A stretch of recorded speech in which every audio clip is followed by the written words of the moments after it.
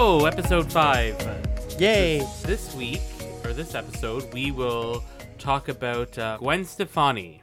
Yeah, I'm glad we actually discussed Gwen Stefani Why is because we're still young. But when we were younger, we sometimes forget this, but she used to be on top. She used to be perhaps the most successful female artist out there for like 2, 3, 4 years, right after No Doubt. And she was on top of Forbes 100 most influential people and stuff. She was right where at some point Britney was and Lady Gaga later was. She was at some point extremely successful. Well, she came sort of at she was with No Doubt, her famous band from the 90s. Super successful. They just sort of hit with the Tragic Kingdom. Yep. And won a whole bunch of awards and sold a bunch of records.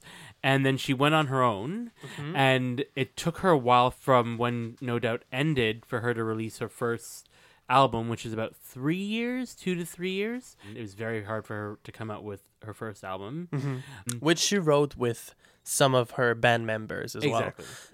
Essentially a Gwen Stefani album back then was a No Doubt album, putting Gwen Stefani at forefront, I guess doing it was a more pop of thing. More pop twist. There was this making of, I'm not sure if it was turned into a documentary or not, but I've seen this making of where literally we see all No Doubt's band member in the studio with her writing her album.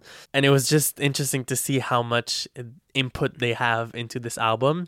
For maybe about 4 years in the 2000s, she was probably the biggest pop star. It was right after the whole Britney, Christina, and right before the new sort of wave of Lady Gaga, Katy Perry. And we're not going to specifically go into the No Doubt era because perhaps one day we're going to do a No Doubt episode because we like them.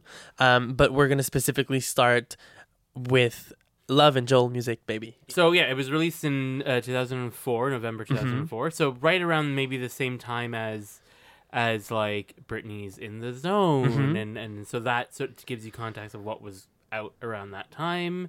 She had some massive producers on this album. And the first song is about that, What You're Waiting For. Exactly. She talks about how her writer's block. Yeah, but also how she's oh, you're still a super hot female. Yeah. Everyone's talking about you. You need to get out with a song. You need to get a hit out. Exactly. And I think it's almost I didn't know what to write about, but I knew that everyone was expecting a hit, so I'm going to write about the fact that everyone's expecting a hit from me. Exactly. And it's such a good song. What You're Waiting For is an amazing song. I think it's probably one of the best songs on the album. I think so, yeah. Absolutely. Because this album is very experimental. Yes. For that time, and it really did push pop forward. And I think it also coincided with her fashion line, Lamb. She was doing everything at once. There was this thing going on. There was the album going on. She was the spokesperson for L'Oreal. They would put this song in. It's called Luxurious. It's on the album. So you'd hear that song in every single commercial. And back then, television was big. So, when you had a commercial rotating on the television, you were huge because we'd see them all the time.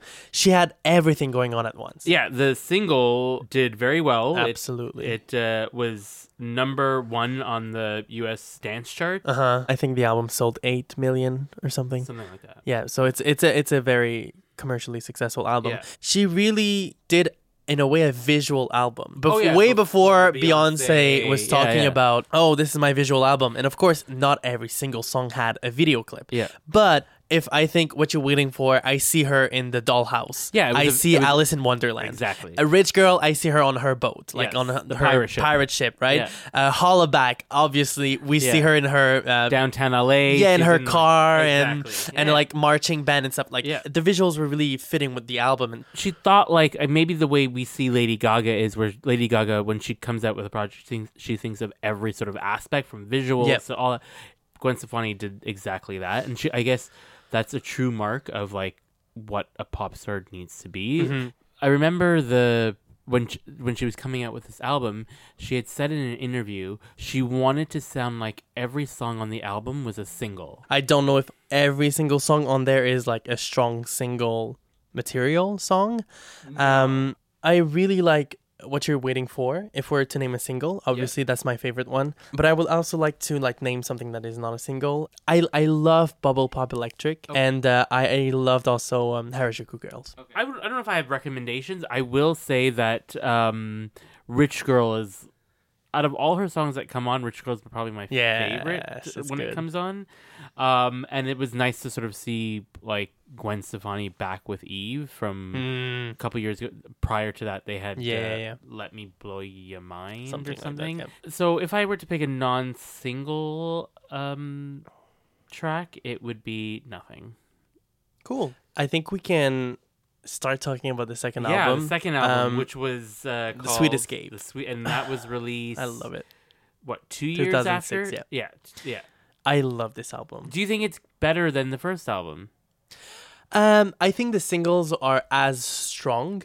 Okay. But I think as a whole, the first album is like more consistent. If I have to listen to one album from start to finish, I would listen to the first one, but I think the singles are as strong on the second one as well. Yes, I actually I completely agree with you, but I also find the singles from the second one very reminiscent of the singles from the first one. Right. Like the first single is "Wind It Up" on the second album, right? And it does feature odd sound, just the way the first song, "What You Waiting For," was an odd sound. I actually don't really like "Wind It Up." I find it slightly annoying.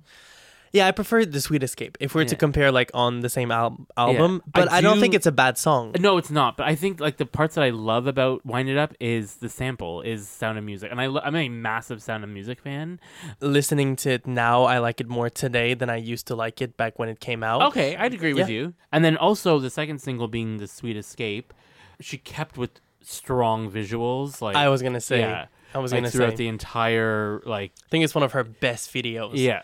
Like it's the one video as a kid I was obsessed with. Yeah. We can say anything about this woman, especially now, right? Like people say she sold out and whatever it is, but what we can deny is she has huge star quality and she's very likable, and she always was. Well, like if your job is a pop star, like if you're writing your tax forms out or something, like I put a graphic occupation designer, you know what I mean, under occupation, and you put pop star, own being a pop star. Like I do not like people half-assing. Like you're so rigid. I disagree with you. Privilege. And if you're going to be a pop star, you have to understand it. And if you can't cook, then get out of the kitchen. You know what I mean? I disagree. I think you can be a pop star for a while and then it gets boring. It's a crazy life. Well, you can't raise kids properly being a pop star. No, honestly. What I like touring and stuff. You're so rigid every time. Every time we have a discussion about someone who was at the top and then took a break, decided to back off, do something else, have a TV show, whatever it is. He's like, it's not what it used to be. I'm like, give them a break. These people need a break. Gwen Stefani at that time when she was writing down her occupation on her tax form as pop star,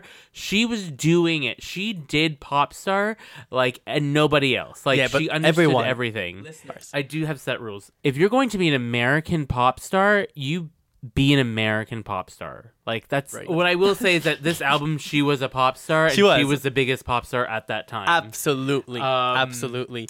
I think "4 in the Morning" is a great song as well. I think it's her best song. I agree with that. Yeah, I think that's one of her best songs. But you know what song is actually really good that I keep listening to is "Early Winter." "4 in the Morning" and "Early Winter" are good. Such strong songs. Yes. That and they're probably some of her best songs. Like I'd say they're in my top 3 or 4. Personally, I think it's her best work in terms of music, right?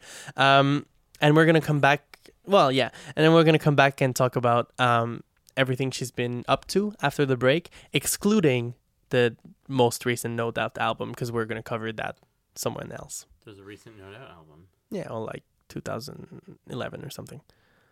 No more than that. Anyways. Hey listeners, I hope you enjoy this episode so far. My name is Matt and I work at Mouton, where we help new podcasters get their shows up and running so they never have to worry about anything but their passion. Mouton can assist you with the creative process, production, montage, artwork design, sound design, distribution, partnerships, and more. Our team is young, dynamic, and guess what? We're affordable. Head to www.gomouton.com to get in touch with us today. That's GOMOUTON.com. I can't wait to witness your podcast journey. Enjoy the rest of the episode. Hi friends, before getting back to our episode, we have a little favor to ask. Because we want to make this show as successful as we can and build a community around pop music, it would really help us if you could subscribe to this show wherever you listen to it and give us a positive review. We would also like to take a minute to thank you for making it this far into the episode. We hope you enjoy this podcast as much as we enjoy recording it. Now let's get back to the episode. When we left you, it was 2006. Fast forward to 2016, and so that's 10 years. Gwen Stefani is still alive. Yep, doing well. I'm assuming so. I've just figured out that she released an album with No Doubt in 2012.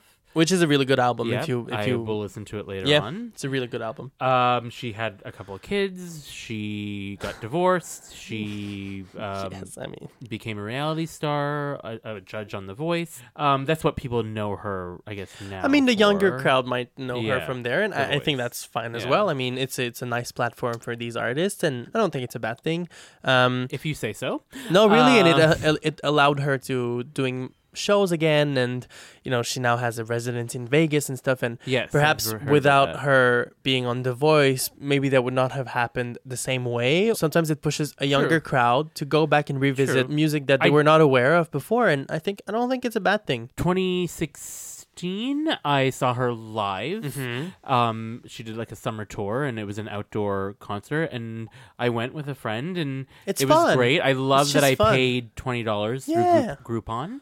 Yeah, to see her. Yeah, because the tickets were that cheap. See, so I don't think it's a bad thing. No, it really isn't. And I guess not. Oh, really? I think in the 10 years, music has changed so much, and I think she doesn't have the place she once held in music as a solo artist. As no doubt, I think she still sort of has that space. Yeah. But with people like Katy Perry and like Lady Gaga now, I don't think she can keep up. Because because when she released that third album, what's it called again? It's called This Is What the Truth Feels Like. And first of all, it's too long. Oh my god! Right? Well, the album is way too long. There's way too many tracks on that album. So when that album came out, Lady Gaga was big, Katy Perry was big. So that's the reason, and they're still big. But I mean, now there are new artists that are perhaps more relevant. Grande. Exactly. Yeah.